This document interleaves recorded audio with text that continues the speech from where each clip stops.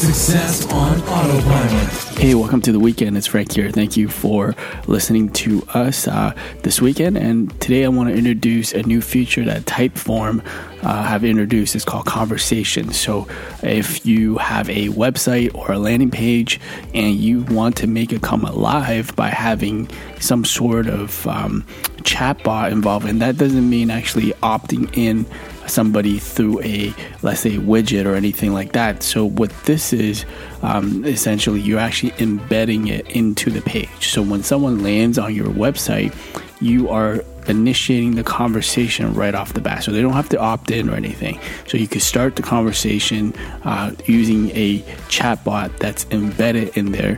I mean, this is a very basic one. You can create logic and conditions in there, but it's more to cater that visual feel of what a conversation looks like on a landing page or a website.